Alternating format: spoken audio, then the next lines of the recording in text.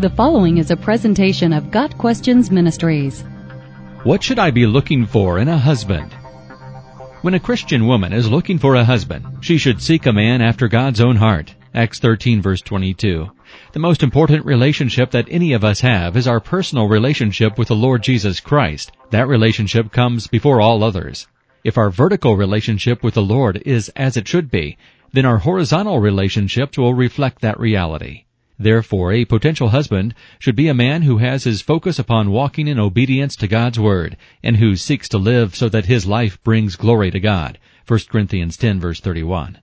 What are some other qualities to look for? The Apostle Paul gives us the qualities we should look for in a husband in 1 Timothy chapter 3.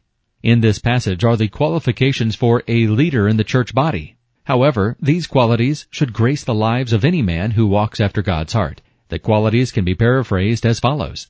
A man should be patient and controlled in his demeanor, not filled with pride, but of sober mental attitude, able to master his emotions, given to graciousness to others, able to patiently teach, not given to drunkenness or uncontrolled use of any of God's gifts, not prone to violence, not overly focused upon the details of life, but focused upon God, not apt to be a hothead or to be thin-skinned so that he takes offense easily, and grateful for what God has given rather than envious of what gifts others have received.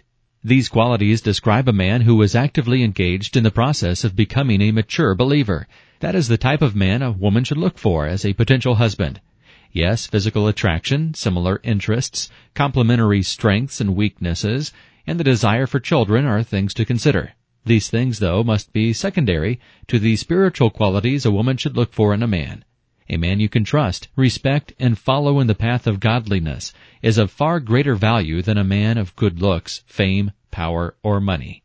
Finally, when looking for a husband, we must be surrendered to God's will in our lives. Every woman wants to find her Prince Charming, but the reality is she will probably marry a man with as many flaws as she has. Then, by God's grace, they will spend the rest of their lives together, learning how to be a partner to and servant of each other. We must enter into the second most important relationship of our lives, marriage, not under an emotional cloud, but with eyes wide open. Our most important relationship with our Lord and Savior has to be the focus of our lives. Got Questions Ministry seeks to glorify the Lord Jesus Christ by providing biblical answers to today's questions. Online at gotquestions.org.